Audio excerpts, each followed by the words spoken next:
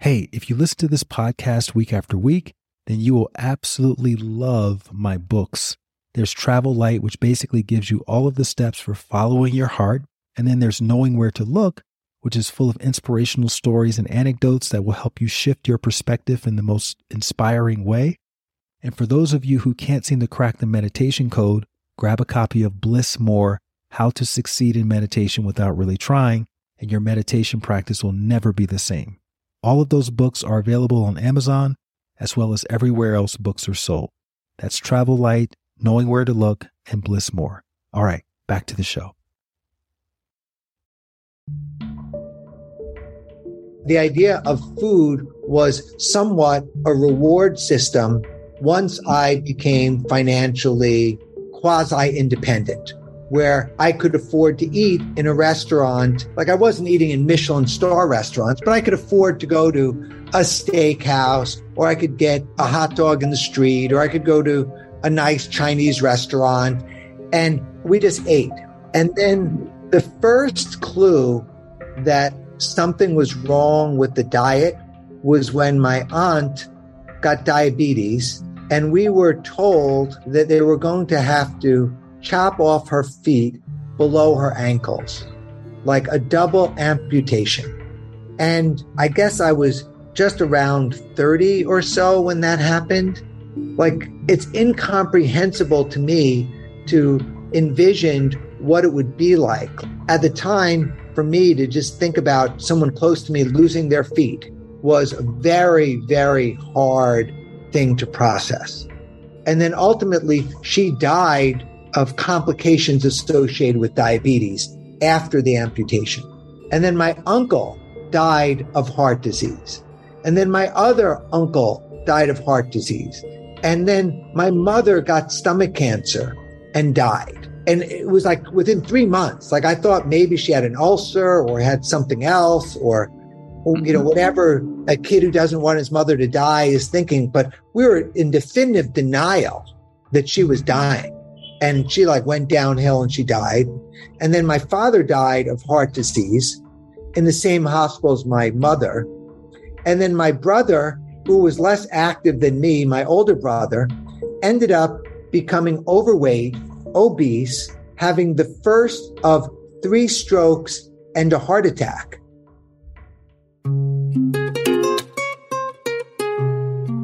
Hello, friends, and welcome back to the Light Watkins Show with yours truly, Light Watkins. If this is your first time here, so I interview ordinary people just like you and me who've taken extraordinary leaps of faith, often in the direction of their path, their purpose, or their mission. And in doing so, they've been able to positively impact the lives of many others who've either heard about their story or who've witnessed them in action or who've directly benefited from their work. So I met today's guest several years ago at a wellness conference in Arizona. He used to be known as the raw foods guy after starting a venture called Organic Avenue in New York City. Then he became known as the juice guy after starting a raw juice company called Juicero. And then most recently, he's become known as the Sprout guy.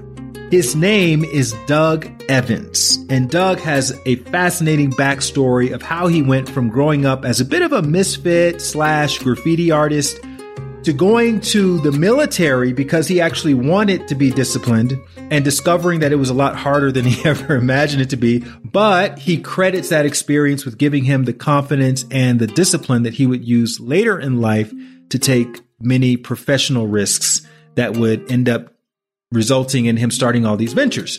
And then shortly after getting out of the military, Doug started working in graphic design. He opened his own shop, which was relatively successful. And simultaneously, he was interning with a legendary designer named Paul Rand, who created these iconic logos for everyone from UPS to FedEx to Steve Jobs' company Next. In fact, while working with Paul, Doug got to interview Steve Jobs about his creative process, and we are sharing a little clip of that interview during our conversation. And while all of this was going on, Doug was also indulging in what they call the SAD diet. That's an acronym for the Standard American Diet. In other words, pizza, hot dogs, French fries, that kind of thing. Meanwhile, he was watching his family members one by one suffer these major lifestyle and diet related diseases and illnesses. And this led Doug to questioning his own health and eventually adopting a clean plant-based diet. And then that switch is what inspired the idea for his first food venture, which was Organic Avenue, which Doug operated from his apartment in New York City. It ended up growing to 12 stores over those next 10 years. And then Doug exited from that company and started his next company, which was a juicing brand called Juicero. And in our conversation, Doug speaks rather candidly about what went right with Juicero as well as what went wrong with that company, because it got a lot of negative press at the very end. And this led Doug to going all in on a sprout-based diet and lifestyle. I know, sprouts, right? But it's a thing. And Doug is so passionate about sprouts that his social media has blown up over the past few years of him posting about it. His book, which is called The Sprout Book, quickly became a bestseller, and Doug has become the gateway drug, so to speak, for millions of people who are looking for the superfood of all superfoods, but without breaking the bank. And it turns out to be sprouts. Go figure. I think you're really going to enjoy this conversation. It seems to be all over the place in the beginning, but as you'll see, it all comes together beautifully at the end. So grab yourself some tea, sit back, relax, and get ready to be obsessed with sprouting after listening to my conversation with the legendary Mr. Doug Evans.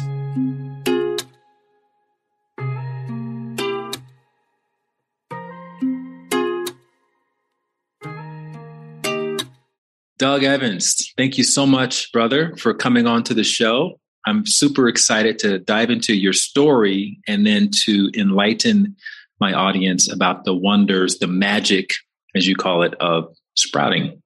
Wow. Well, Light, I have to say, like the magic of light. Like when I got the email and I got the message that you wanted me on the show, I felt like I'd rather be on your show and doing this than anything else in the world right now. Like this is exciting because I love all of our interactions, the walks on the beach, the time at the Shine, the phone calls. So this is just great. And I'm glad that we get to have a deep dialogue and other people get to kind of observe and learn and, have a bird's eye view of it. Thank you, brother. Yeah. We were talking earlier about how we don't talk or see each other that often, but when we do, we tend to have a fairly deep connection. And I believe that there are people in everyone's life like that, or if they're fortunate, right? Where you just have these kindred spirits. Do you believe in kindred spirits and things like that? Definitely. I've been through a lot, and there are people that become close to kindred spirits with you, and they become close to you on your ascension. And then the relationship is not rooted as deep as I would have thought it would be. And then they disappear, go dark, as if you were a total stranger or a ghost. What's interesting about people like you, and maybe even I'll put myself in that category, is when we disappear, it's usually because we're creating something, we're birthing something. Because every time I turn around, you're doing something amazing, profound. And that's what I'm interested in talking about during this interview. And I've done the same thing. I found the pandemic to be one of my most creative periods. What was your pandemic experience like? My pandemic experience was I was in shock, and the shock part came through with the post-Juicero journey, and then doing years of the New York, LA, San Francisco triangle, and then going to my first burn. And then at Burning Man, not necessarily under the influence of anything, but just in the energy of all of these creative people in the desert, where there was no exchange of money, where everything was just open and people were sharing their passions. I felt like, wow, I could live in the desert. I felt I could live in the desert. So when I moved to the desert, which was about a year and a half before the pandemic, and I pitched my yurt, my tent in the desert, and I lived there for 3 years in the tent. And many people thought like it was crazy. But then when the pandemic hit, it looked genius. Right. It looked genius. Like here, like in LA, people are beating each other up over toilet paper.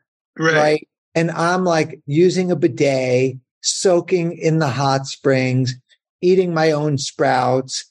And like, I didn't see a mask for months. Like I wouldn't go to town. I had no reason to go to town. So I was, in the beginning of the pandemic, to me, it seemed like the Twilight Zone. Like if I ever did go to town, I saw everyone with the masks. It felt like the Twilight Zone. And LA was really intense at the beginning. People literally were wearing hazmat suits to the grocery store with gloves and just like the whole thing standing 6 feet apart. It was like dystopia. Oh, yeah. And getting their Amazon boxes and having like a demilitarized zone where they're spraying them down and like opening them. It was really a bizarre time. But my pandemic experience was I was just doing my thing. I was reading, I was writing, I was growing my sprouts. And it was interesting that during the pandemic is when I did a lot of building at Wonder Valley Hot Springs. It was something that a lot of people weren't working. There wasn't a lot to get done. So I was able to find many opportunities to build my little, I describe Wonder Valley Hot Springs, where we live today, as part of this triangle, like George Lucas's Skywalker Ranch, Esalen, and Burning Man. That was my vision, to have hot springs, to have community, to have housing, where people could come for a day or a week or a month or live here and be far enough away from the energetic field of the combative urban environment. Like where we live in Wonder Valley is 100 square miles with a population of 600 people. And when I was in New York, there would be like 1,000 people on every floor in the office building. So imagine having 100 square miles, with less than 1,000 people. Did that idea come to you at Burning Man or when you were living in the tent for those years? Burning Man provided a lot of influence, of community, of kind of, I know you live very modestly out of a backpack. A lot of people at Burning Man are moving there as if they're living there forever and they're only going for a week, right? So they're hauling all this stuff. For me, Burning Man gave me the possibility is like, oh, I actually can use a porta potty. And I was in the Army, so it wasn't surprising. And that I didn't need broad bandwidth all the time. And there's no cell phone reception there. And you find out like, okay, the time goes by. So Burning Man for me was a challenging experience, like doing a 10-day Vipassana. So when I would do Vipassana, very hard not to look at people, but not being connected on the phone and not being able to know what's going on and being able to respond to things. In a way, Burning Man is a different form of dystopia because here you are where there's all this activity, all this people, all this energy, but no connectivity outside of that container.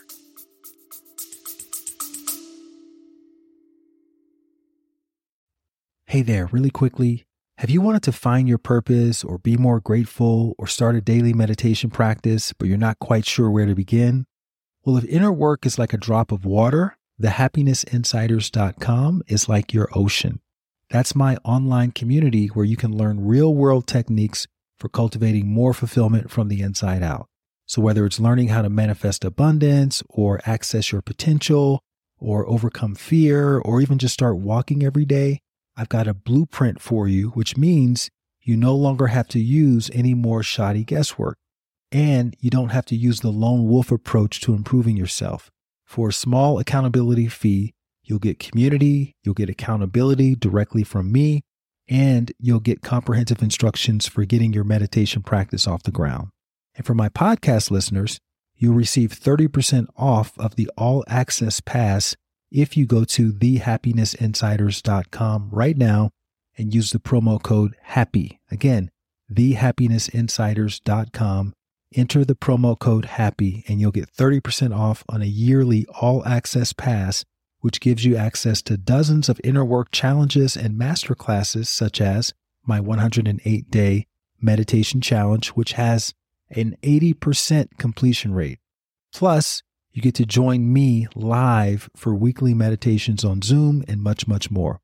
That's thehappinessinsiders.com. The code is HAPPY. All right, back to the episode.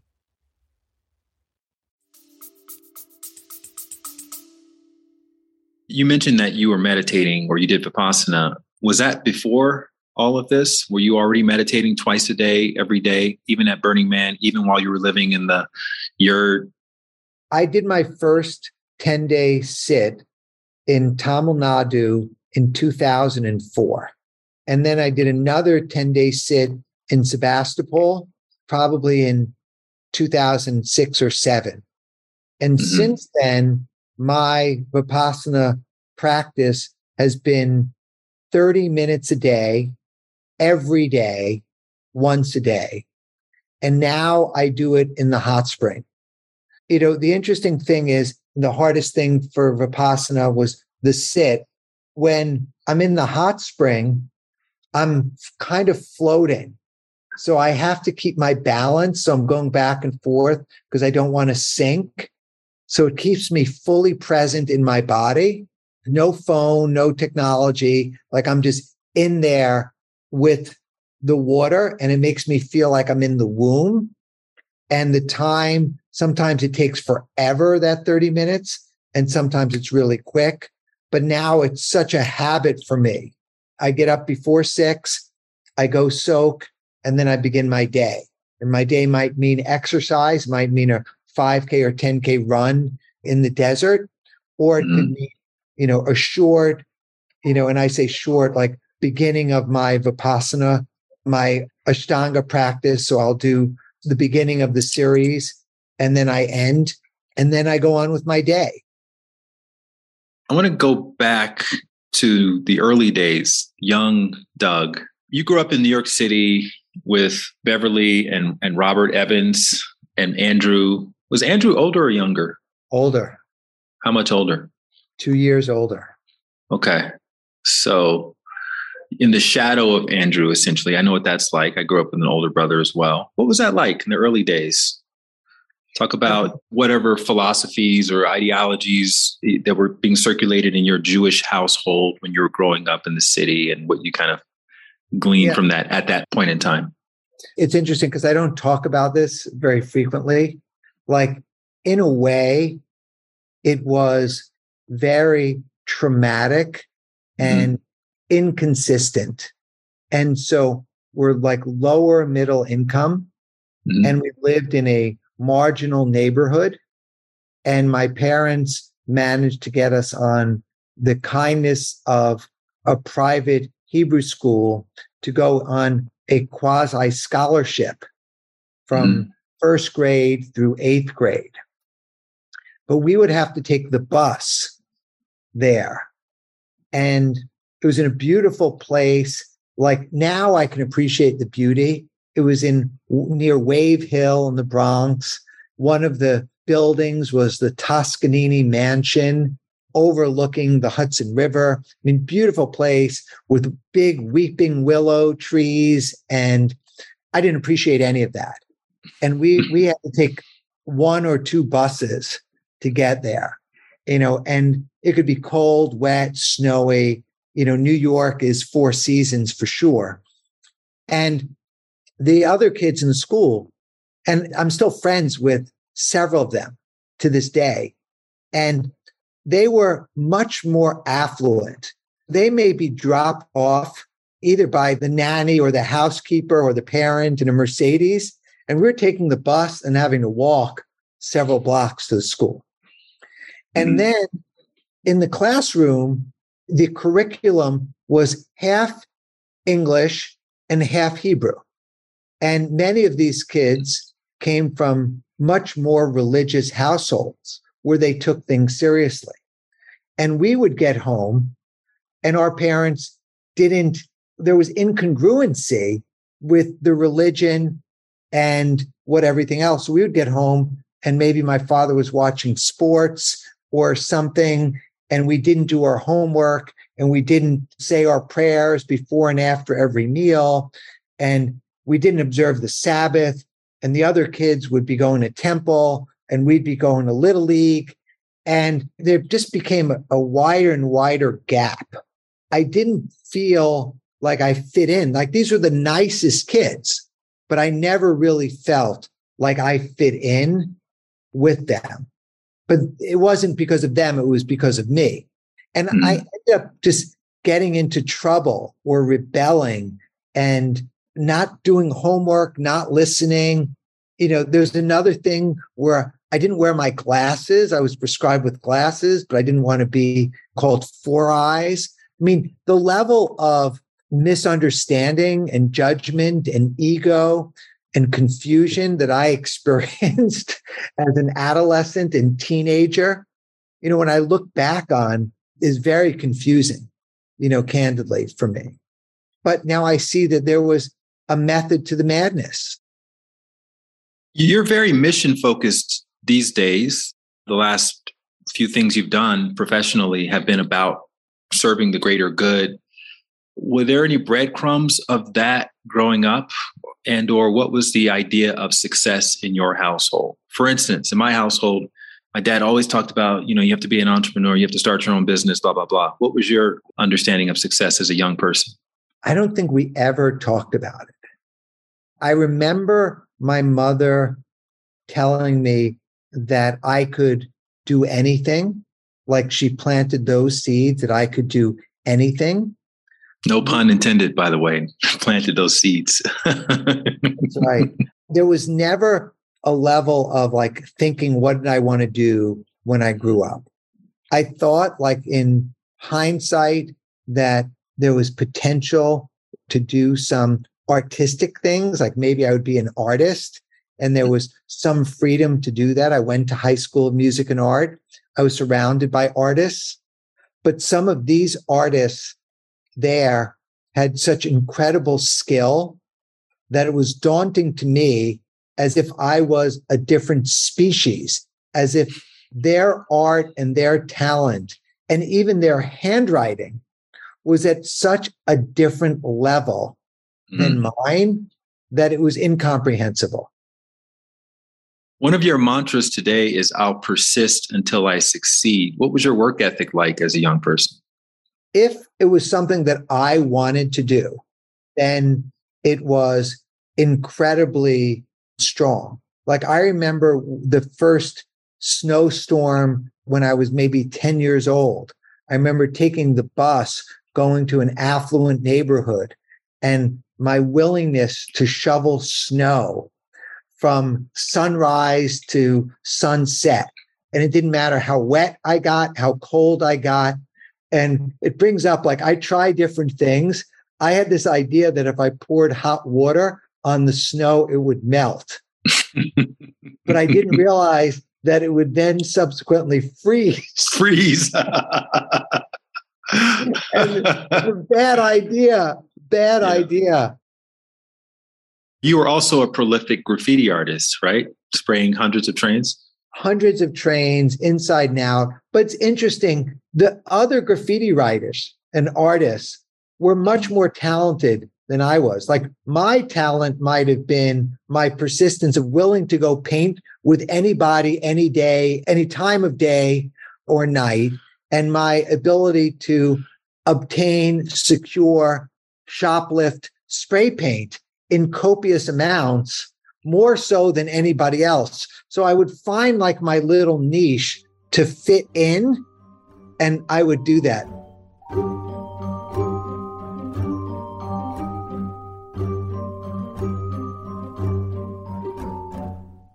So So you had a bit of I guess you described it as a near-death experience in one of those subways one night that kind of led to you ending up in an Army recruiter's office. What was that experience? Boredom, right? So boredom, self-medicating through negative, questionable activity. So on a Sunday afternoon, I didn't really have any friends. There was nothing really to do exciting. So I was like, oh, I'll take a few cans of paint and I'll go paint my home subway platform. So I wouldn't be too inconvenienced with my boredom. As I was painting the subway trains would go by, I would stop.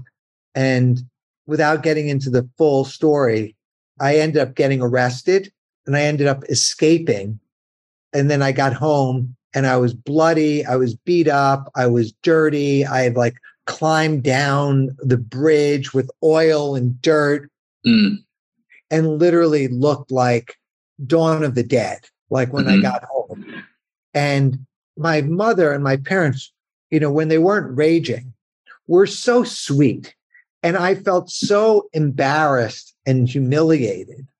But then I also felt scared, oh my God, I'm now 17 years old. If I were to be apprehended at this stage for even these seemingly inconsequential crimes, I could be locked up. And that was a scary thought for me. And for whatever insight that I had, my insight said, almost as if I was in a AA meeting, I am powerless over my addiction, that I knew that I was powerless over my inability to stay out of trouble, that I was just attracted to trouble. So that's what led me to the recruiter's office, that here I was 17. I was well aware of my intelligence. So early on, I was aware that I was smart and that I could do things. And I was also knew that I had no discipline and that I was attracted to bad people, bad things, bad activities. I couldn't just go out to a nightclub for an hour or two. If I went out, whether I was drinking or partying or not, we would go out and then we'd go from one club to the next club to the next club to after hours clubs, then to after hours clubs, because I didn't want to go into the darkness and peace and abyss of sleeping at home in a comfortable bed at a normal time. So you end up in the 82nd Airborne Division. What does that mean? If someone is not familiar with the Army, what does that actually mean in terms of your experience? There are different divisions in the military, right? So on a broad level, you've got Army, Air Force, Marines, then you've got Coast Guard and National Guard, Navy, etc. Within the Army, they have different divisions and different battalions. Some are field artillery, some are tanks. Most of the military is infantry, right? Where they give you a M16 assault rifle and they let you go. The 82nd Airborne Division was a first deployment unit where they would deploy you by tossing you out of a perfectly good airplane. And so it has a little bit more rigorous training and then a little bit more money because you're having to do higher risk things like jumping out of a perfectly good airplane. So the 82nd Airborne, there were two airborne divisions. There was a 101st Airborne Division, the 82nd Airborne Division. And because they're flying out of a plane and they could drop a couple hundred troops out of a plane and hope that as they're landing, they're evading ground to air fire, you could place infantry troops wherever you want, where otherwise they're not taking you on the A train and dropping you off on 34th Street. So normally they would have to take buses or trucks or boats and then land. So the Airborne Division, they could fly over and drop you wherever they want you to fight. People say often the Army taught me discipline, confidence, structure, but they don't really ever say how. Can you just talk a little bit about how, in your experience, the Army was able to take someone like you, a knucklehead looking for trouble, and teach you confidence and discipline? The way that the military did it for me was that they break down your ego through fear, intimidation, hard labor, and every level of abuse you can think about. So by breaking down your ego, one thing they do, and you do this consciously, you shave your head. I didn't shave my head. Like, I liked my hair. My hair was part of my personality. You get to the military, they shave your head. Then I had a big duffel bag with what I thought I would need during my tour of service. And they poured it out on the ground. And the drill sergeant is going through my personal belongings, no privacy. You don't need this. You don't need this. You don't need this. And when I looked up as to like, dude, what are you doing to my shit? I did push-ups. And unlike Light, who's doing voluntary 100 push-ups, 100 pull-ups, 100 burpees, these were involuntary. This is having a big, strong, ugly man yelling at you, give me 50 push-ups. And I'm like, huh? And the more you resist, the more they persist. So this first day in the military, my scrawny little body was doing hundreds of push-ups in the snow, cold, wet hands.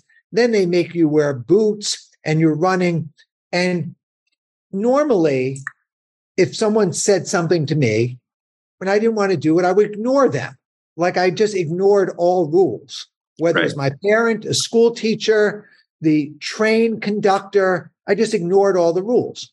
And in the military, failure to comply with even a suggestion is a violation of the Uniform Code of Military Justice and could be subject to hard labor.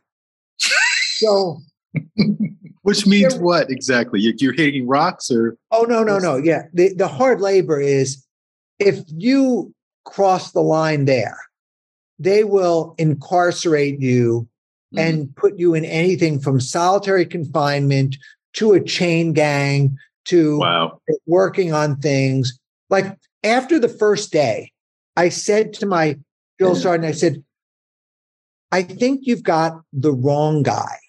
Like, I'm done.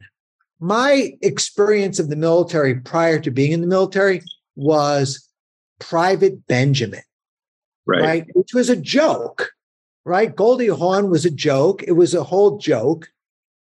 And there's nothing funny in the military. Like, no one wants to hear my jokes. Like, you cannot be a class clown in the military without seriously suffering. So he looks at me and he says, there is no way out. Wow. And I'm like, huh? Because I'm used to finding a way out. Right. And he goes, there are no bars on the window. The campus isn't barbed wire to keep you in. But if you leave, you're going to be a fugitive and they will find you and then you will be locked up. So you have no choice. Get the fuck out of my office. And like, that was, okay. There are guys like David Goggins who like want the abuse. They want it.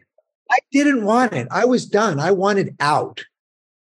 But I had to subject myself to, like, I grew up, I never did laundry. We never did chores in the house. I never washed dishes. And here in the military, you're constantly like, everything that you have is exactly as the guy next to you. They would give you a chart that showed you how your socks needed to be rolled and stored, how your underwear needed to be folded. So if you were to open up everyone's like little Foot Locker, they would all be the same. You'd have to make your bed tight, as if they dropped a quarter on it, it would bounce up. And this was madness, but you really don't have a choice. So you just suck it up.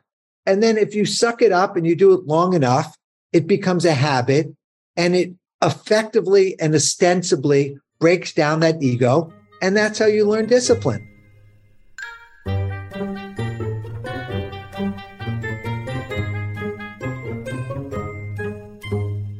I love that story. Can we fast forward along now a little bit? So you're out of the military, you're now disciplined, you're now confident, you're now working in graphic design, and you decide to go to Paul Rand's house in Connecticut. Yeah. So talk about the moment just before that. Like, what gave you the confidence to go to Paul Rand's house? And he was 70 years old, one-man show, and offered to volunteer your time for indefinitely. Yeah. One of the things you learn in the military is that we're all equal, right? You know, I'm sure there's racism and prejudice in the military, and I experienced a little, but what you really learn is that everyone has to take off their pants one leg at a time. You have to poop, you have to do things. It's a very humiliating, but heart-opening experience as you're with other like-minded souls or not like-minded souls, you're there. But the idea that someone was higher than me in the hierarchy, whether it was a business tycoon or an artist or someone else, like to me, everyone was just equal. Like I could talk to anybody. I had no fear of speaking to someone. So I had never heard of Paul Rand until I went to Barnes & Noble in Union Square, and I found one of his books on graphic design, because graphic design was, in my opinion, a legitimate vocation based on something similar or analogous to graffiti. It's like, oh, a logical progression, graffiti, graphic design. And so I called Paul Rand. I got his phone number from the Type Directors Club, and he answered his own phone. And he was like, well, what do you want? And I was like, I was a graffiti writer. I want to become a graphic designer. I'd love to meet you. I want to show you my portfolio of my work. And he was marginally polite. And then after several phone calls, he said, okay, next time I come into New York City, I'll give you a call. I'll meet with you. And then several weeks went by and he never called. And then there was a sighting of Paul Rand at one of these art director clubs or something else. And someone had mentioned that Paul was there. And this infuriated me because I felt that this man had given me his word that when he was in New York, that he was going to call me and that we were going to get together. So I called him up. I said, Mr. Rand, I understand you were in New York yesterday and you didn't call, so you must be really busy. I'm just going to have to come to see you.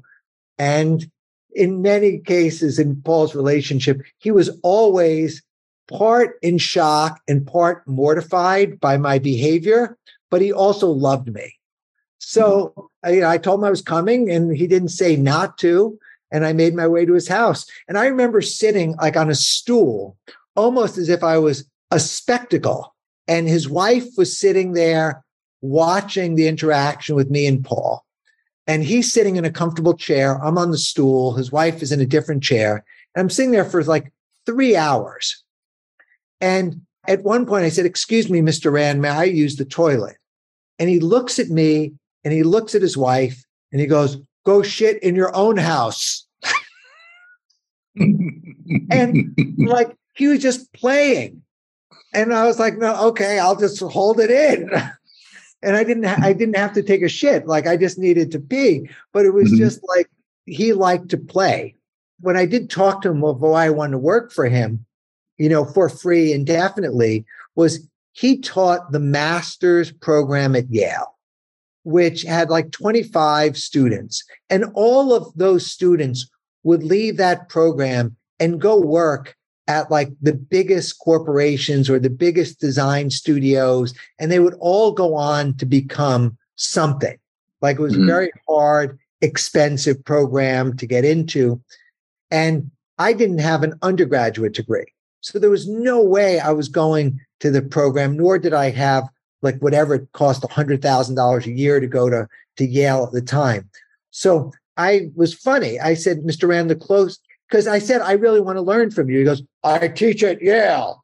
And I said, well, Mr. Rand, the closest I get to Yale was I go to the Yale Club near Grand Central and I eat hors d'oeuvres on Thursday. And he just laughed. And I said, look, I don't need the money. I've got money. I just want to work. I'll do anything. And so part of the salesmanship was my willingness to do whatever it took to be around Paul.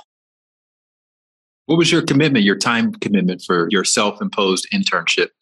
It could be anywhere from 30 to 80 hours a week. Wow. So you were making money with your regular graphic design?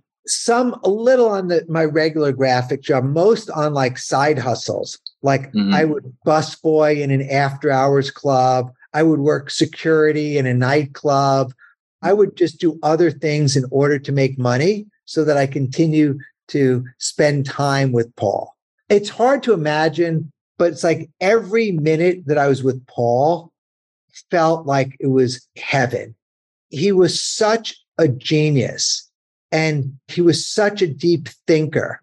And we would always have really complex conversations. And he would talk to me about his other complex conversations or business issues or design issues or his curriculum. So I was exposed to this mind of this genius. And there was never 2 days that were the same. I went there open-ended, not knowing what was going to happen.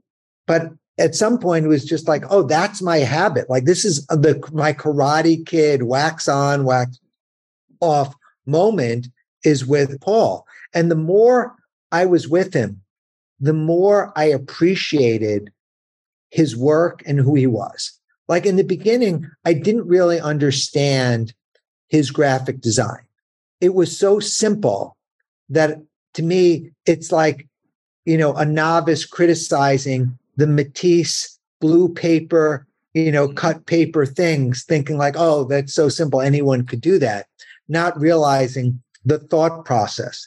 But as I started to see how Paul would take a design challenge and really seek to understand the business, the audience, the CEO or the entrepreneur, and look at this art problem as a business problem that needed to be solved using graphic design, that was incredibly fascinating to me. And I had a front row seat of this genius and who's working with other geniuses. And when I met Paul, he was right in the mix of doing the next corporate identity for Steve Jobs.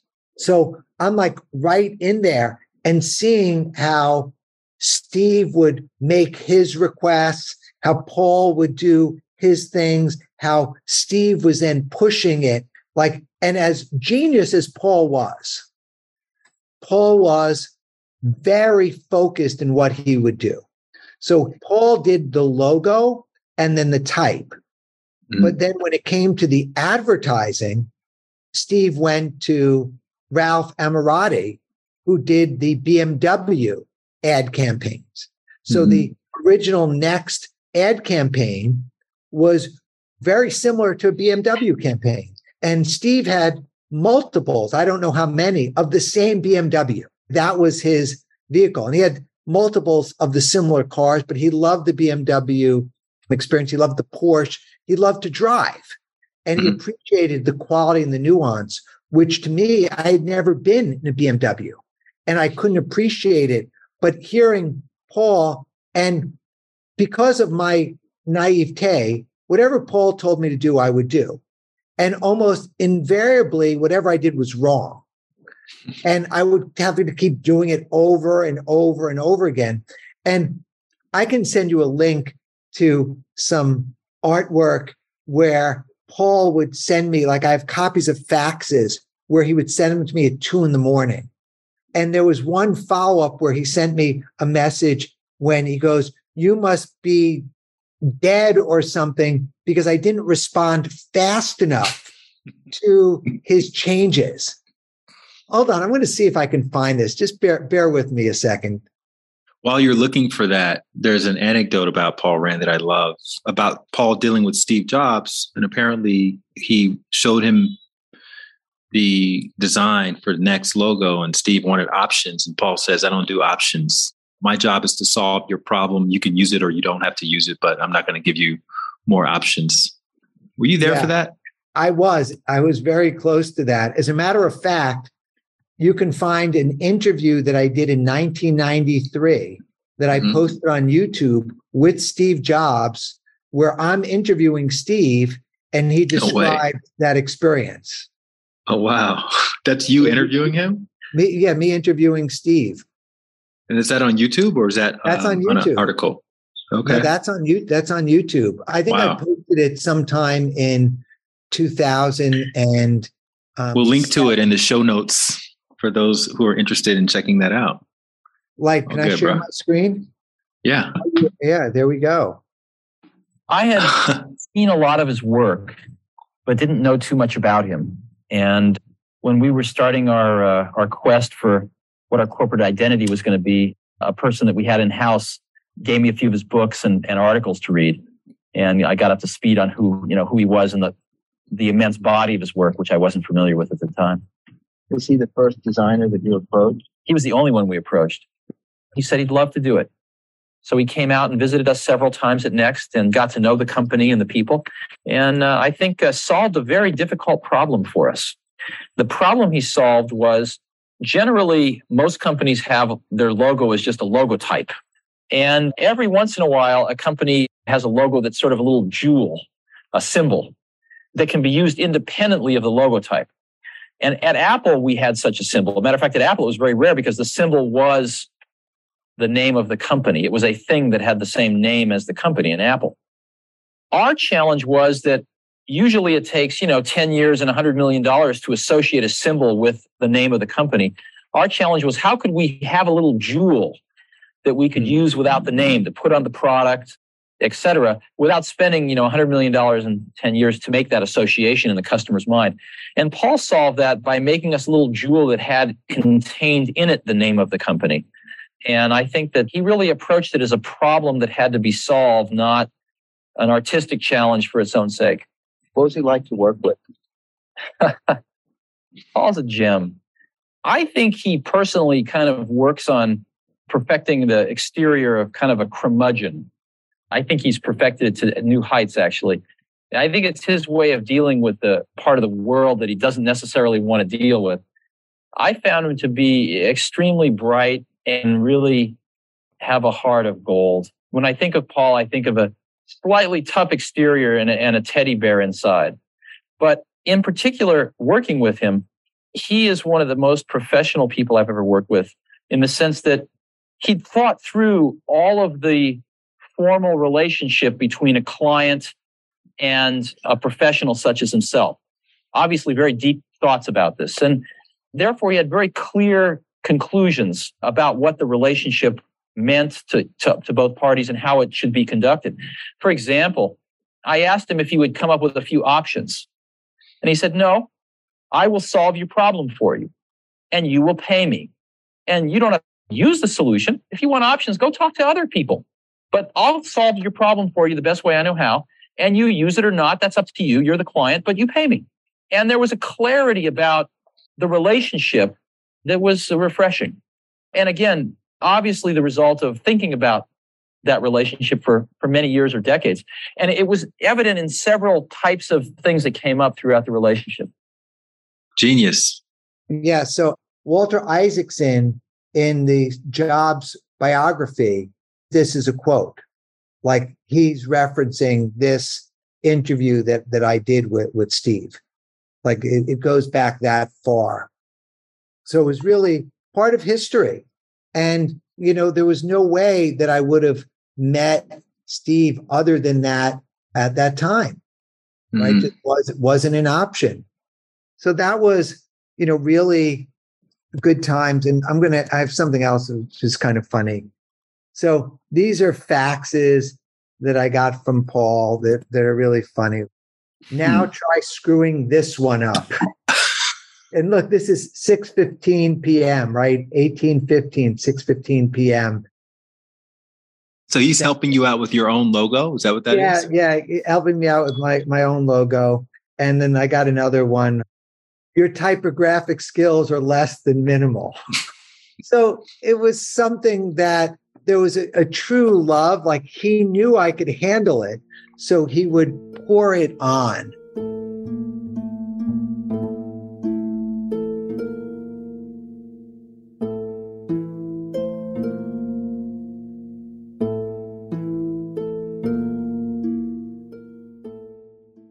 I love that story. I love that relationship.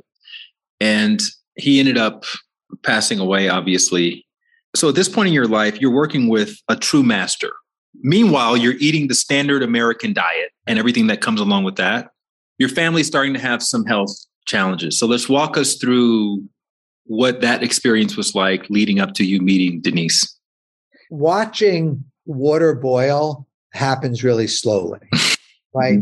So everyone around me was eating cooked food, processed food, meat, chicken, fish, dairy, Chinese food, soul food, pizza, Italian food, Greek food. Like we just ate. Like the idea of food was somewhat a reward system once I became financially quasi-independent, where I could afford to eat in a restaurant. And like I wasn't eating in Michelin star restaurants, but I could afford to go to a steakhouse, or I could get a hot dog in the street, or I could go to a nice Chinese restaurant. And we just ate. And then the first kind of clue that something was wrong with the diet was when my aunt got diabetes, and we were told that they were going to have to chop off her feet below her ankles, like a double amputation. I guess I was just around 30 or so when that happened.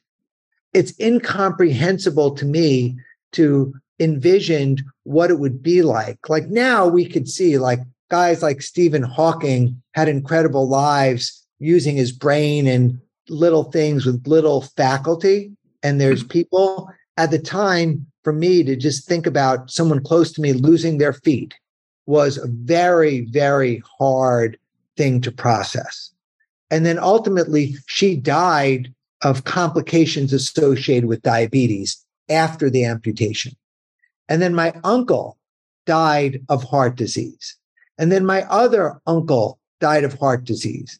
And then my mother got stomach cancer and died. And it was like within 3 months, like I thought maybe she had an ulcer or had something else or whatever, like a kid who doesn't want his mother to die is thinking, but we were in definitive denial that she was dying. And she like went downhill and she died. And then my father died of heart disease in the same hospital as my mother.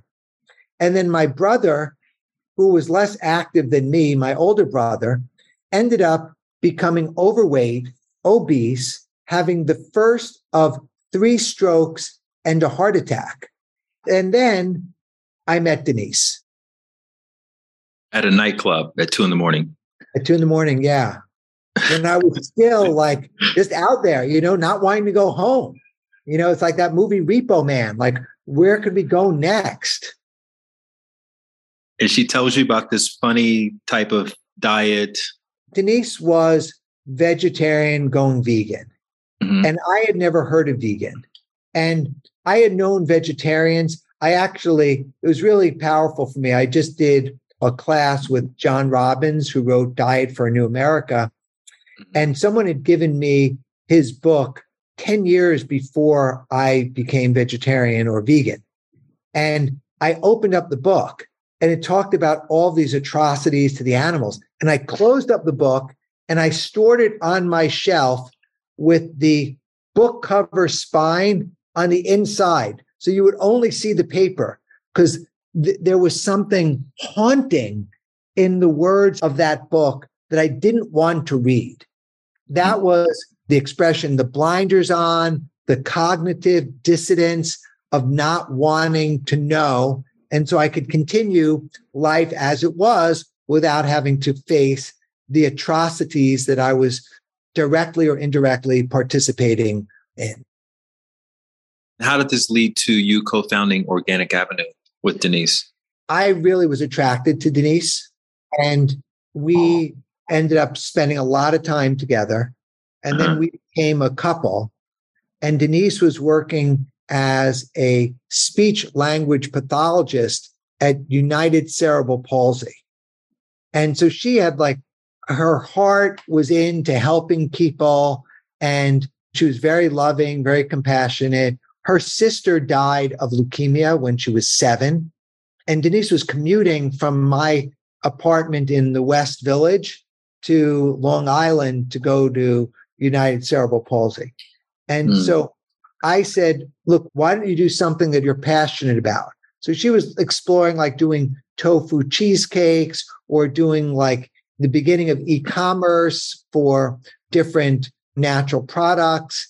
And then I moved into a loft space in Chinatown. And in there, we said, well, maybe we'll have some potlucks and we'll invite people over. Maybe we'll have a movie night and we'll show conscious movies, Who Killed the Electric Car or the like. And when we would come over and then we would do these dinner parties, turns out the potlucks were a bomb because people wouldn't bring high enough quality food to work. So then we said, well, maybe we'll bring in a chef. So Denise went to the Raw Food Festival in Oregon and recruited top raw chefs to come. And then we would have dinner parties. And then, we learned about juice. We learned about raw food. We started to buy products. So when people came over, they could take some product with them and go home. And then that became the genesis of Organic Avenue. And you were operating the whole thing from your loft in Chinatown, correct? Yeah, for a couple of years until we had so much inventory and no foot traffic. The only time people could come is when we invited them or had an event or something. And then to me, we had more inventory than it cost for rent. So it made sense we'll get a store and then work in the store, and then you could get foot traffic and be available and make it a thing. This is 2002, and the idea of opening up a store in Manhattan seems very costly. What was your financial situation at the time? How were you able to make that happen? I was always working, always saving money, and very calculated. I remember we furnished the store with furniture from IKEA, and we bought the absolute necessities. We went to the garment district and we found some glass shelves and racks, and we found a handyman to help put them together, and we sanded the original wood floors, and we did things in a very scrappy entrepreneurial way. I remember the beautifully minimal orange branding. Did you design that? I did not. A different Rand student did. Interesting. And I didn't have the talent, and he was really not very good for my confidence regarding my design. It was good for my confidence in execution, but not in the design. So I found another Rand student friend of mine that I trusted who did this every day that I thought would be able to embody what Paul would think was good.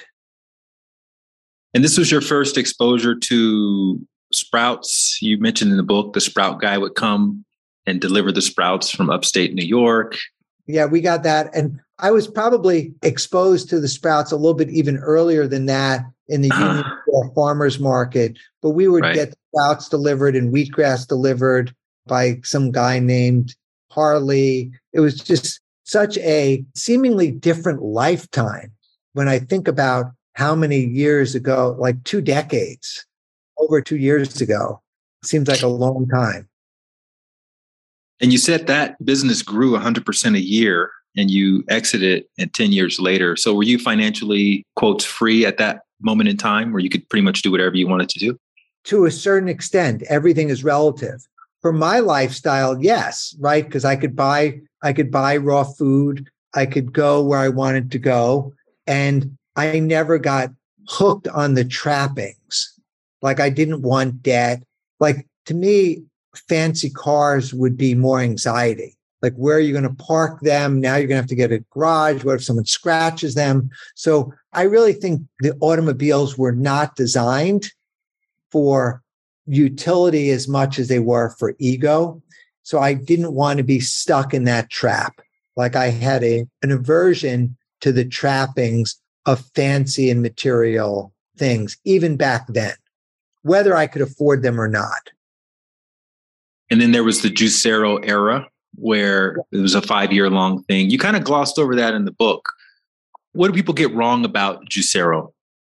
I mean, what they got wrong was it was all the writings and all the things were all about a mockery of Silicon Valley and a mockery of me and this expensive machine that you could squeeze the pack by hand. When in fact, I had 10 years of making juice by hand, right? Using semi-mechanical advances to make juice. So I knew a lot about making juice. And one of the observations that I had was that unsweetened green juice, or even green juice that was sweetened, was the best possible, healthiest beverage option one could have other than spring water. And if you look at the alternatives to beverages that people could have, beer, wine, soda, energy drinks, highly processed juices from concentrated that were pasteurized, or making fresh juice in a juicer. So anecdotally, people who had a home juicer were maybe using them once or twice a month. But people who had an espresso machine were using it once or twice a day. And you could say, well, you could just go buy a bottle of juice from the grocery store. So it turns out that there is a federal law that makes it illegal to sell raw juice over interstate lines or in retail. Like if you're selling juice on a shelf in a supermarket and you're not making that juice in that store, it must be pasteurized, which means they are either cooking it to kill the microbial activity by 5 million to 1, or they're putting so much cold pressure on it to kill all the microbial activity 5 million to 1. So for me, as a raw vegan, I wanted raw juice. So we resisted doing the processed pasteurized juice. My insight was that the way you make cold pressed juice was that you take the produce, you triple wash it, then you dice it, slice it, grind it, shred it, so that you're opening up all the cell walls of the fiber so that you then can put into a piece of cheesecloth and then separate the juice from the fiber. And if you couldn't squeeze juice out of the pack by hand, then there would be something wrong with that pack. It had to be. But the fact was, it was mostly fresh cut produce and maybe some free liquid.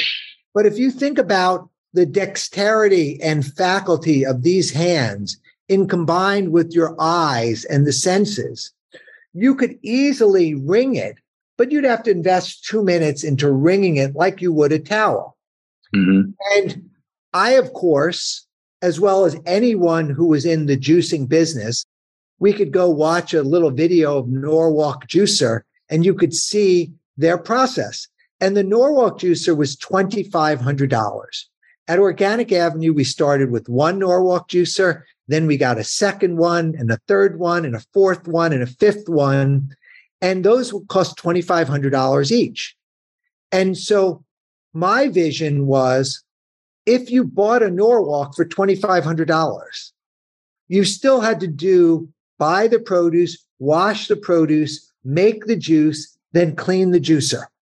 So the idea was, if you could take the product of the grinding, shredding, putting it into a cheesecloth bag. And then the patent said, you take that cheesecloth bag with the produce, you put into another bag that has a spout. You could then insert that into a Juicero press, or if you wanted to spend 3 times the amount, put into a Norwalk press, and it would press out the juice. That was the idea of Juicero. And what happened was, if we were creating a solar farm and raised $100 million, no one would even write a press release. If Starbucks was creating a new coffee grinding plant for $100 million, no one cares. When you get a guy from New York who is running a lemonade stand and he goes to Silicon Valley and big investors, Google and Kleiner Perkins and big people invest, then all of a sudden you're on the radar. You're just on the radar and you have a target. Then a series of mistakes, good things happen. So this is the great part about Juicero. I came up with an idea that was creative, out of the box, had never been done before. I wrote some patents, so we got 40 patents. I hired a bunch of teams. I went to Canal Street. I had a Chinese kitchen place that I knew from my Organic Avenue days build me my first prototype so I could take the produce, put in cheesecloth, put in a Ziploc bag, put in my early Juicero, pressed it, and you were getting the best juice ever. There was very little between the first machine I made and the 20th version that shipped. And then I went to Silicon Valley and I raised $120 million. And then we hired 50 engineers, 9 food scientists, quality experts, 12 PhDs in electrical engineering and packaging and firmware and software.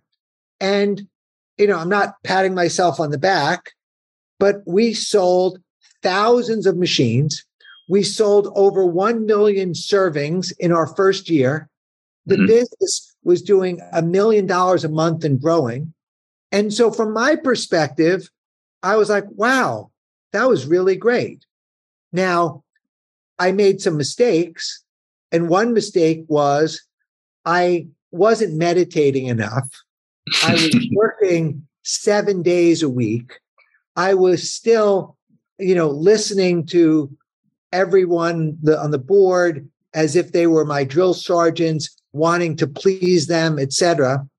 And then when they suggested that the company bring in a new CEO, who was the former chief operating officer of Coca-Cola, and the way they painted that picture was very glorified. Like, Doug, you can design the trains. He'll make them run on time. He knows about leadership and raising capital and building teams and scaling globally and retail and all of these things.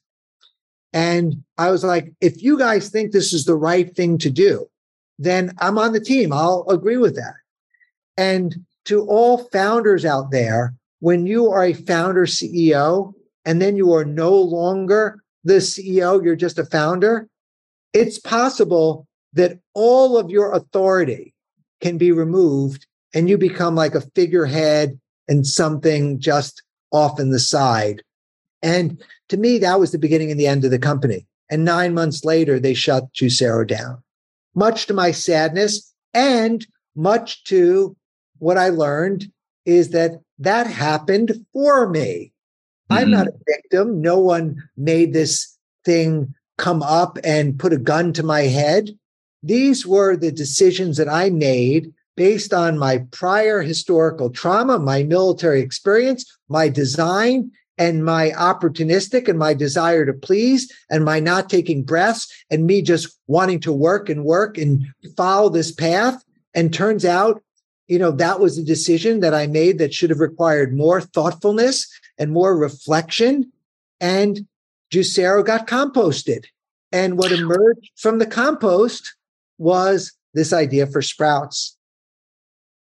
Was that revelation relatively immediate, or did it take some time for you to get there? Maybe another one of those Vipassana trainings or something in order for you to really embody that sense of, hey, this happened for me and not to me? It took probably years, and I'm still processing. Okay, that's honest. So I'm still processing that. I think at the time it was more shock. I was pouring my heart into this every day. Whatever the advisors or the board were telling me to do, I was doing. Like, I could be combative. But in this case, with the board, I was never combative. I was so agreeable because we were doing things that were defying gravity, like, at every step of the way. Like, what we launched was an incredible product. And the greatest part of that story for me, the Juicero experience, was my original vision was that people used an espresso machine once or twice a day. People were using their Juicero machine once or twice a day. And the people who were drinking soda, energy drinks, processed juice, coffee, who will never drink cold pressed green juice, they weren't our audience, and they were the haters. And there was much more of them than us. And unlike what I'm doing now with launching a movement for Sprouts, I had a few hundred followers on Twitter. I had 3,000 followers on Instagram. I had no presence. All of my sales and all of my work was focused on recruiting people to the company and raising capital. So I did not have an outward-facing community aspect to anyone to defend anything that I did. And so the misinformation that was out there relative to Juicero was beyond my wildest dreams. Like, I couldn't believe that legitimate media organizations were telling half-truths and exaggerating them and could be so out of integrity. Like, I had never experienced that Machiavellian malice because of my meditation and my lifestyle. Like, I don't read the newspaper. I don't read the gossip parts. So I never even understood the notion of clickbait.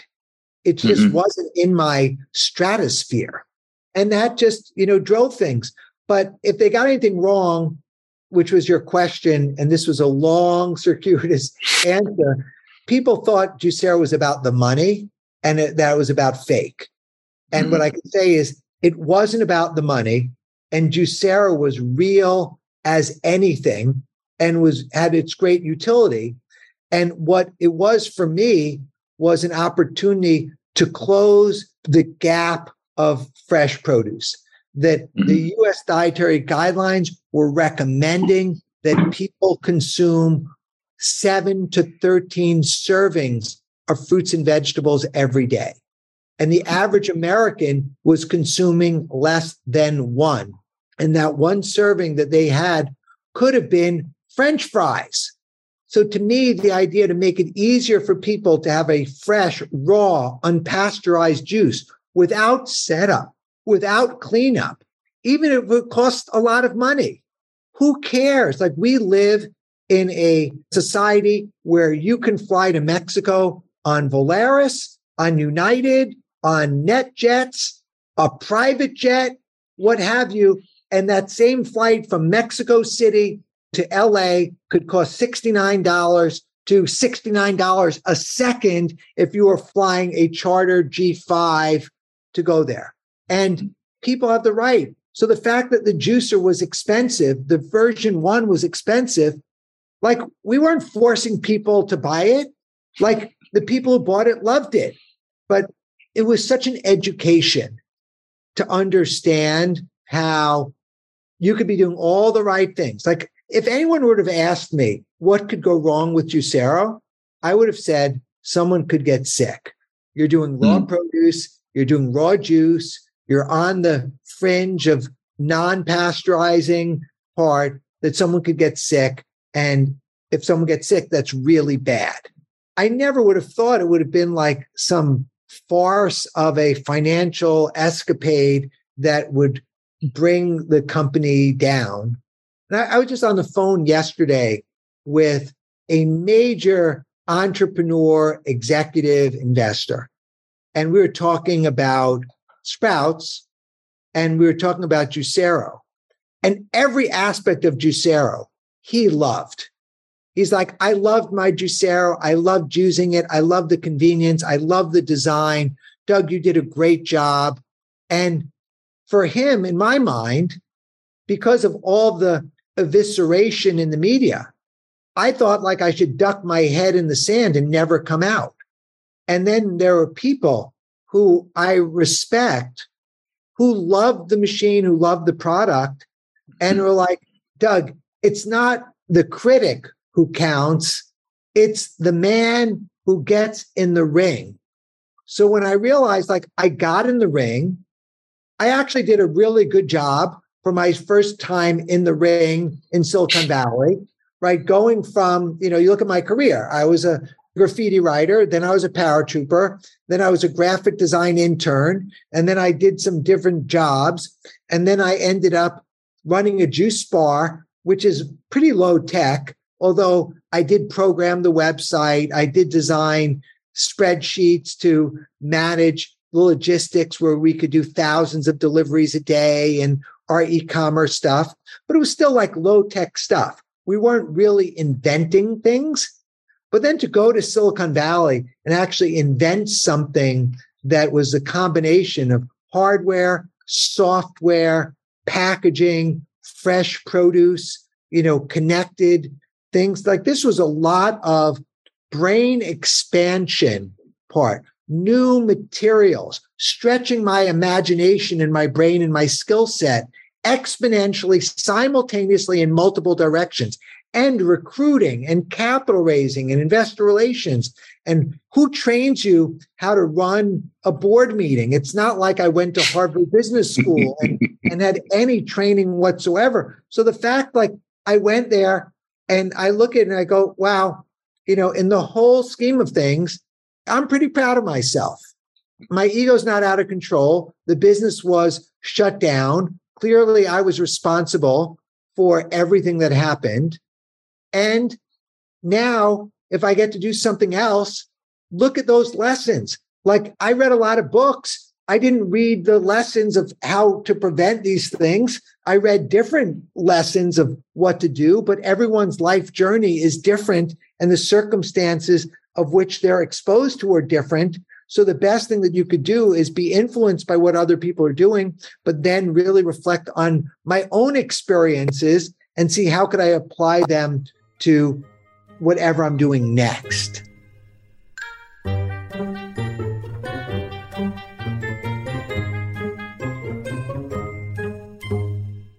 Speaking of which, it sounds like you're very, and maybe the general public did not realize this, about how mission focused you actually were. Because, our mutual friend Amanda from Moon Juice, she kind of had the same thing. She got caught up in that sort of the perception of, oh, this is for the affluent, so let's make fun of it, let's stereotype it, let's caricaturize it. So when you get caught up in that, then it becomes about something completely different than what your original purpose is in relationship to all of that. And you're asking this question after the fact, which is what would serve the world better at a fraction of the cost of a Juicero machine, even though that is at a fraction of a cost compared to a Norwalk machine, which obviously the media ignores. But what were the answers that came to you, and how did you land on going all in? Because I don't know anybody who's more in on Sprouts than you are. Yeah. I don't know if you and I went to Air One together, but I know we've both been probably in Air One in the same day, in the same year, in the same store. So on one of my last trips to Air One, I filled up a big Yeti-like cooler, an Arctic cooler, 60-liter cooler, with all this prepared gourmet raw vegan food, fresh produce, etc. Fill up the cooler, come out to Joshua Tree, come out to Wonder Valley Hot Springs. I go into my yurt and I'm fine. I've got the Milky Way. I've got the hot springs. I got the stars. I feel grounded. I don't have a cement floor in the yurt. It's like I'm grounded. And the next day, as I go into the cooler, the ice packs are melting and the food supply is dwindling. So I go onto my phone. My favorite app was Happy Cow. Go anywhere in the world, go to Happy Cow, and I do vegan, nothing. Do vegetarian, nothing. Do veg friendly, nothing. And the things that were close to me were Del Taco, 7-Eleven, Burger King. And then when I used Google Maps and I ultimately found the Whole Foods in La Quinta, was like an hour and 15 minutes, an hour and a half away. So I suck it up. I get in the car and I'm like, this is not why I moved to the desert to be driving all this distance. So that night, I'm soaking in the hot springs, looking up at the stars in the Milky Way, may or may not have been hallucinating, and seeing every star twinkling into a sprouting tail. And I'm like, no, really? Wow. And I'm getting this download from the heavens, from the skies, from the universe, that number one, sprouts were vegetables. Number two, those vegetables contained every micronutrient, phytonutrient, polyphenol, bioflavonoid, antioxidant, amino acid for complete proteins as mature vegetables, all in the sprouts. And number three, sprouts had medicinal properties. I had no idea that those medicinal properties were backed by thousands of published white papers by top universities and scientists around the world. This was just coming to me like, oh, sprouts were medicine. So the next morning, I'm really excited. I go online and I see that there's many more options in 2018 than there were in 1999 to 2002, that now you could get alfalfa, azuki, arugula, radish, clover, broccoli, chia, mustard, fenugreek, all sorts of lentils, all sorts of peas, all sorts of strains of hemp seeds that would sprout in their hulls. And I was like, wow.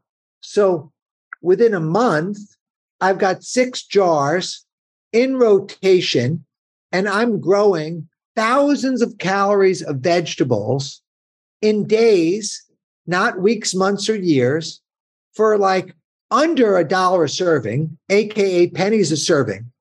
I'm feeling light, energetic, alive, satiated, bright and clear. And I'm like, wow, this is too good to be true. Like, this is unbelievable. Within a month, basically, I'm eating sprouts. What was your go-to meal? Because, you're a guy, and we like the systems and processes, doing the same thing, the thing that works. What was your go-to meal back in those early days with the sprouts? Or were you just grabbing a handful of them and stuffing them in your mouth? I mean, I had a rotation of jars going, and I would take handfuls of these and originally just eat them raw out of the jars. So I was sprouting garbanzo beans. I was sprouting green peas, lentils, alfalfa sprouts, broccoli sprouts. And then I would get these salad mixes and protein mixes. And I was just rotating these. And then I had these little terracotta trays, and I was growing chia and flax sprouts in there for my omega-3s. And I would just eat, like, I also intermittent fast. So I only eat between noon and, at the time, noon and 6. Now I extended my eat time until 7 p.m. And so I would eat as many sprouts as I wanted until I was content.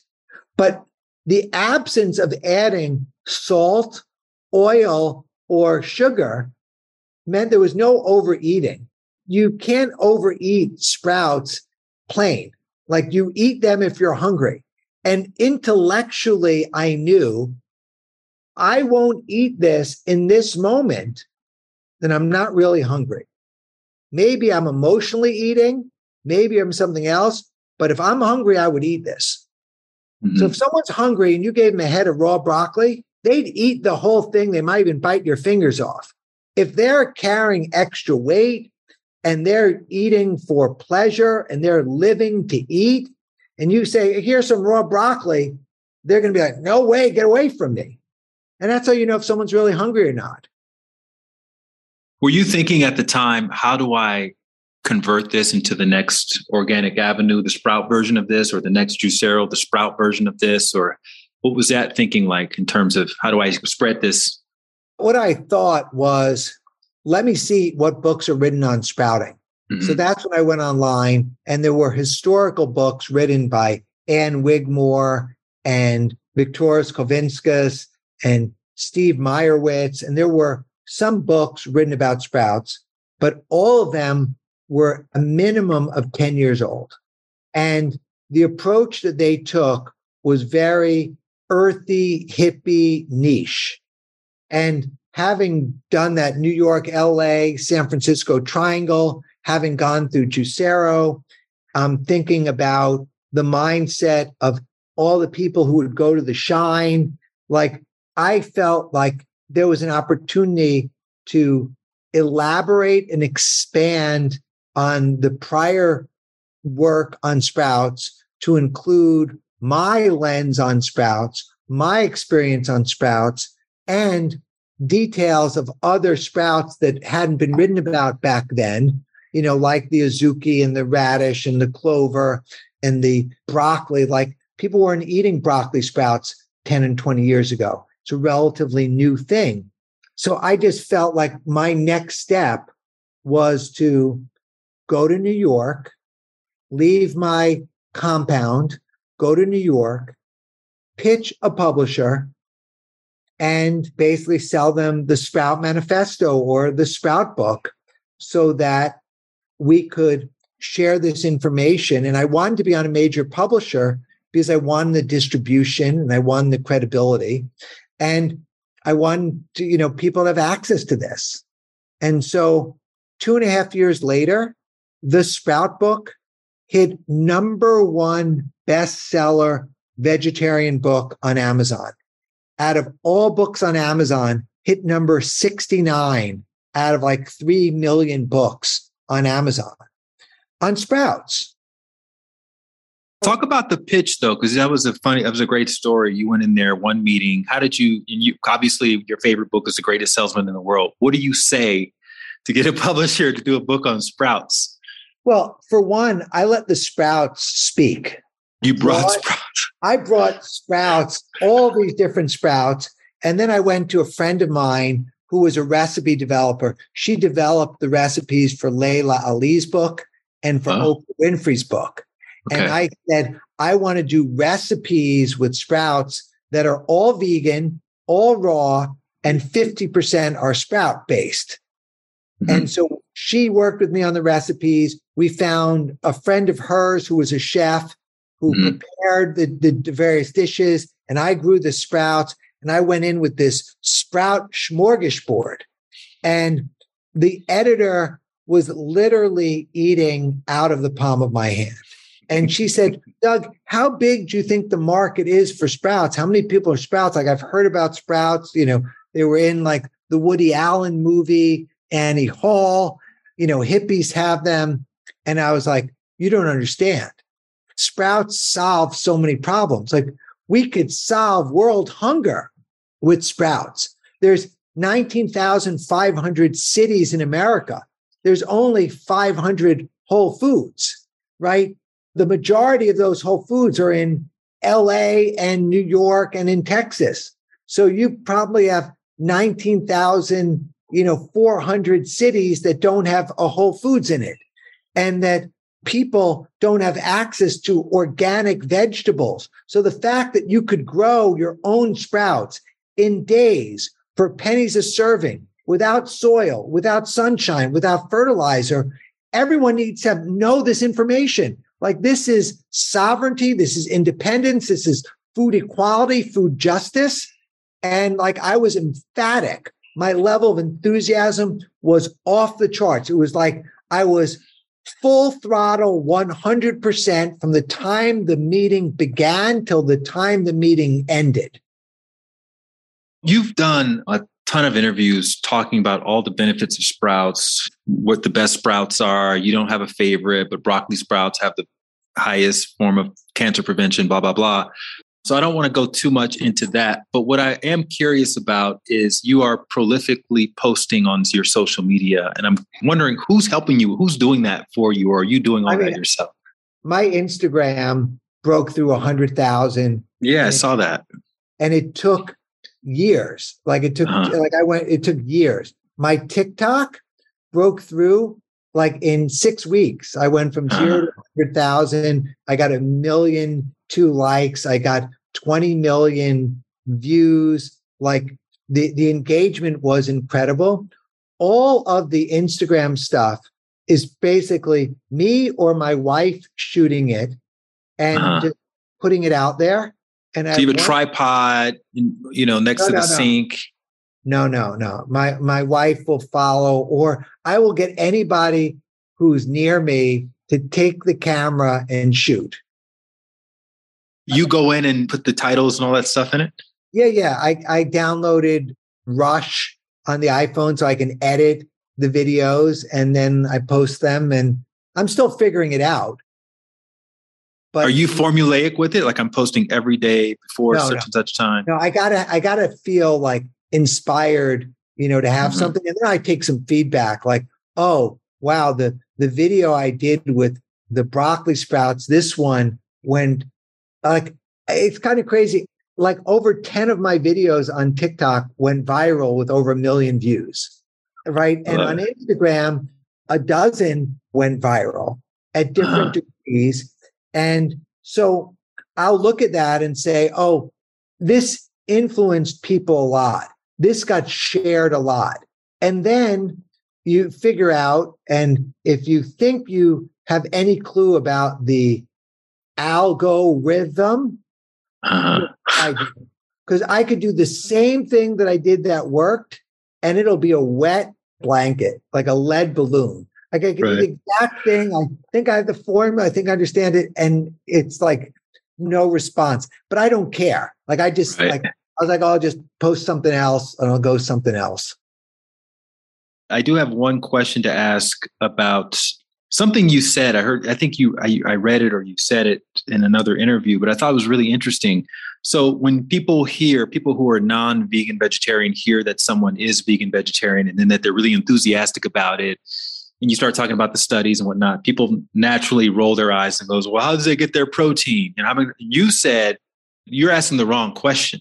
You need to be asking, how am I getting my fiber? Talk a little bit about that. Well, it's actually, I have two canned responses to when someone asks, where am I getting the protein? One is where did you get that question? Are you a nutritionist? Where are you getting that question? Who is eating your mind with that question?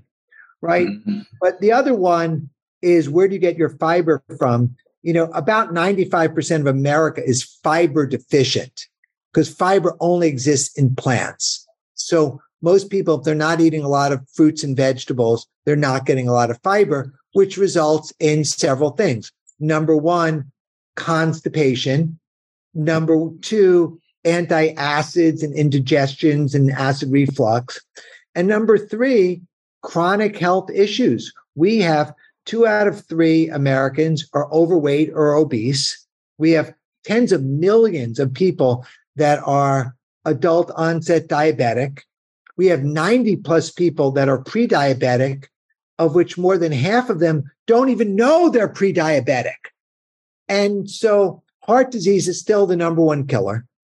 So when people ask where to get the protein from, I was like, I don't even think about protein. Where am I getting my protein from? Here, I'll give you my third answer. Every single sprout contains every single amino acid to make a protein. So where am I getting my proteins from? Sprouts. And you said 1 day's worth of eating sprouts, which is really only about 800 calories, is more nutrients than most people get from their diet in a week. Oh, micronutrients, phytonutrients for sure. And also, it's constantly evolving information. You could easily eat thousands of calories a day of sprouts. It all depends. If you're eating alfalfa sprouts, it's low calorie, right? If you're eating garbanzo beans, if you're eating sprouted lentils, if you're eating sprouted peas, if you're eating sprouted chia, you could easily get as many calories as you want. The problem is the whole notion of calories and how they translate into weight gain, weight loss, muscle is such an imperfect science. And no one is really tracking exactly. Like if someone really wanted to do research, you got to take people and you have to create ankle bracelets, chow hall, limited food, full monitoring. I mean, maybe that's what you use Google Glass for, is to make sure that someone's not doing something, you're seeing the world through their lens to get healthy stuff. So I don't know, but what I will say is, where I used to be a very hardcore vegan, and I'm still 100% vegan, but now when I speak to other people, I'm less about telling them what to do, what not to do. What I am doing is I'm encouraging them to add sprouts to their diet. And the more sprouts they add, the better they will feel. And I had no idea that sprouts were the number one food for regulating insulin levels. I had no idea that sprouts were the number one food for weight loss. I had no idea that sprouts contained a compound called glucoraphanin that, when it mixed with an enzyme called myrosinase, would form sulforaphane that would have these chemoprotective anti-cancer properties. I had no idea of these things. And similar to me going all in, whether it was with graffiti or graphic design or the military, or juice, I'm all in on the sprouts.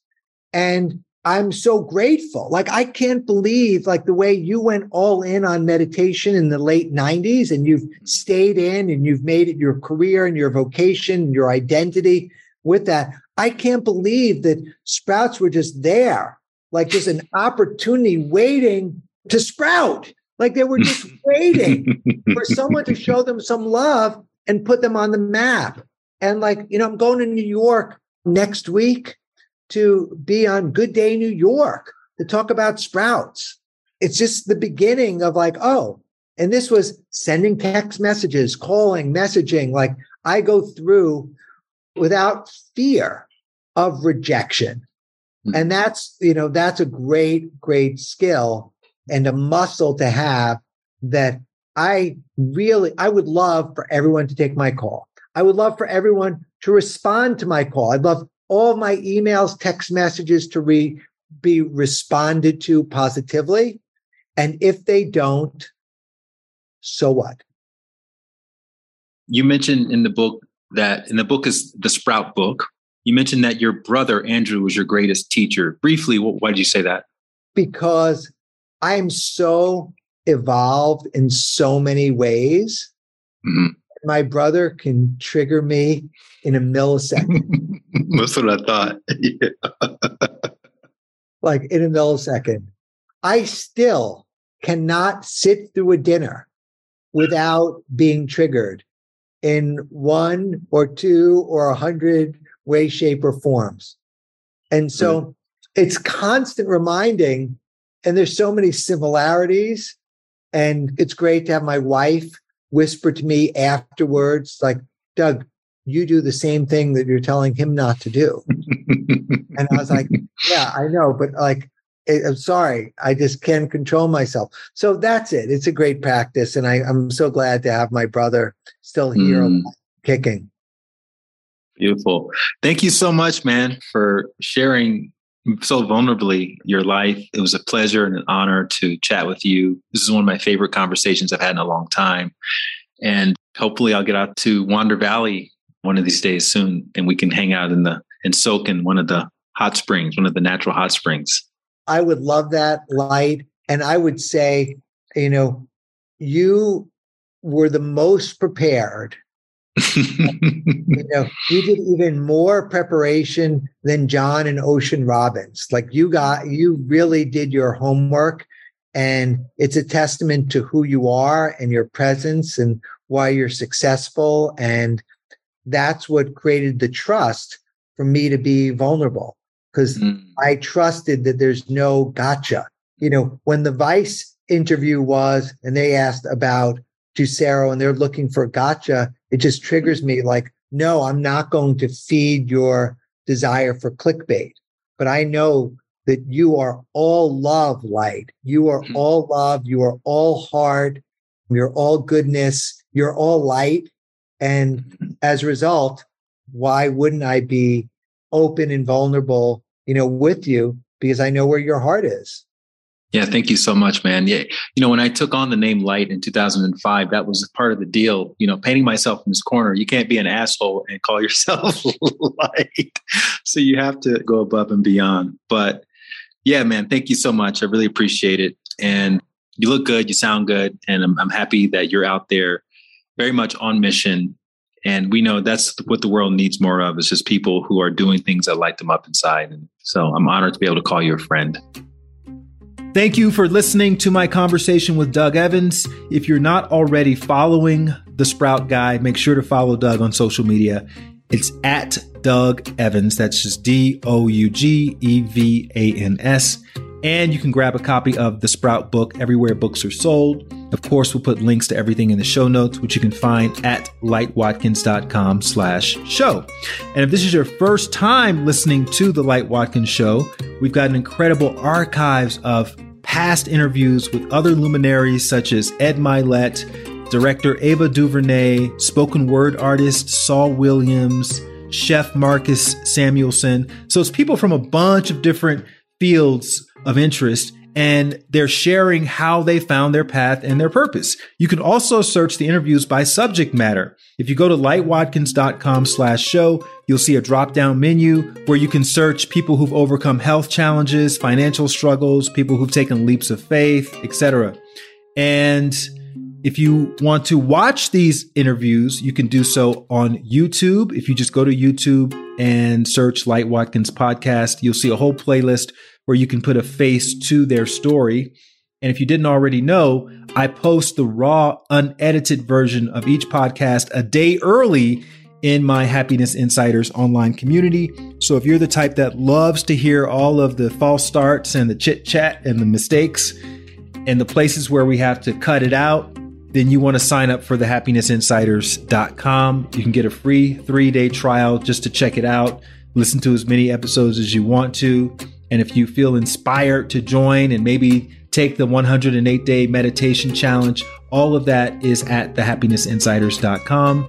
And then one way you can support the show that's not going to cost you anything is just to go to the page for the show on the Apple Podcast app and leave a rating or a review. All you do is you look at the Apple Podcast app, which you're probably already listening to this podcast on, click on the name of the show, scroll down past the 8 episodes in the beginning, and you'll see a space with 5 blank stars. Just click the star all the way on the right if you want to leave us a 5-star review because you like the show. And if you want to go the extra mile, leave a review with the 1 or 2 episodes that you recommend people start with, the ones that really inspired you, because when people discover a new show, oftentimes they want to know which episodes are the ones that I really want to start with. So if you could do that, that would be amazing. That would be a great way to pay it forward. And I appreciate the time that you spend doing that because it helps make this podcast that much more searchable, and it helps people find the best content, the best interviews right away.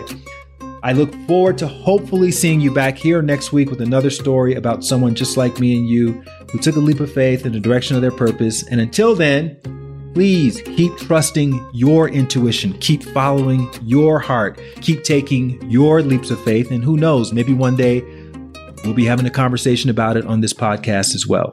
Thank you so much. If no one's told you recently that they believe in you, I believe in you. Have a great day. If you want to get a little extra nudge when it comes to following your heart and taking leaps of faith and believing in yourself each day, then you want to sign up for my free daily dose of inspiration email.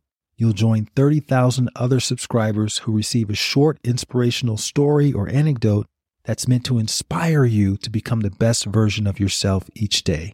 You can sign up at lightwatkins.com and you'll get your first inspirational message as early as tomorrow. Again, just go to lightwatkins.com. You can sign up for free and you'll wake up each morning inspired to be the best version of yourself.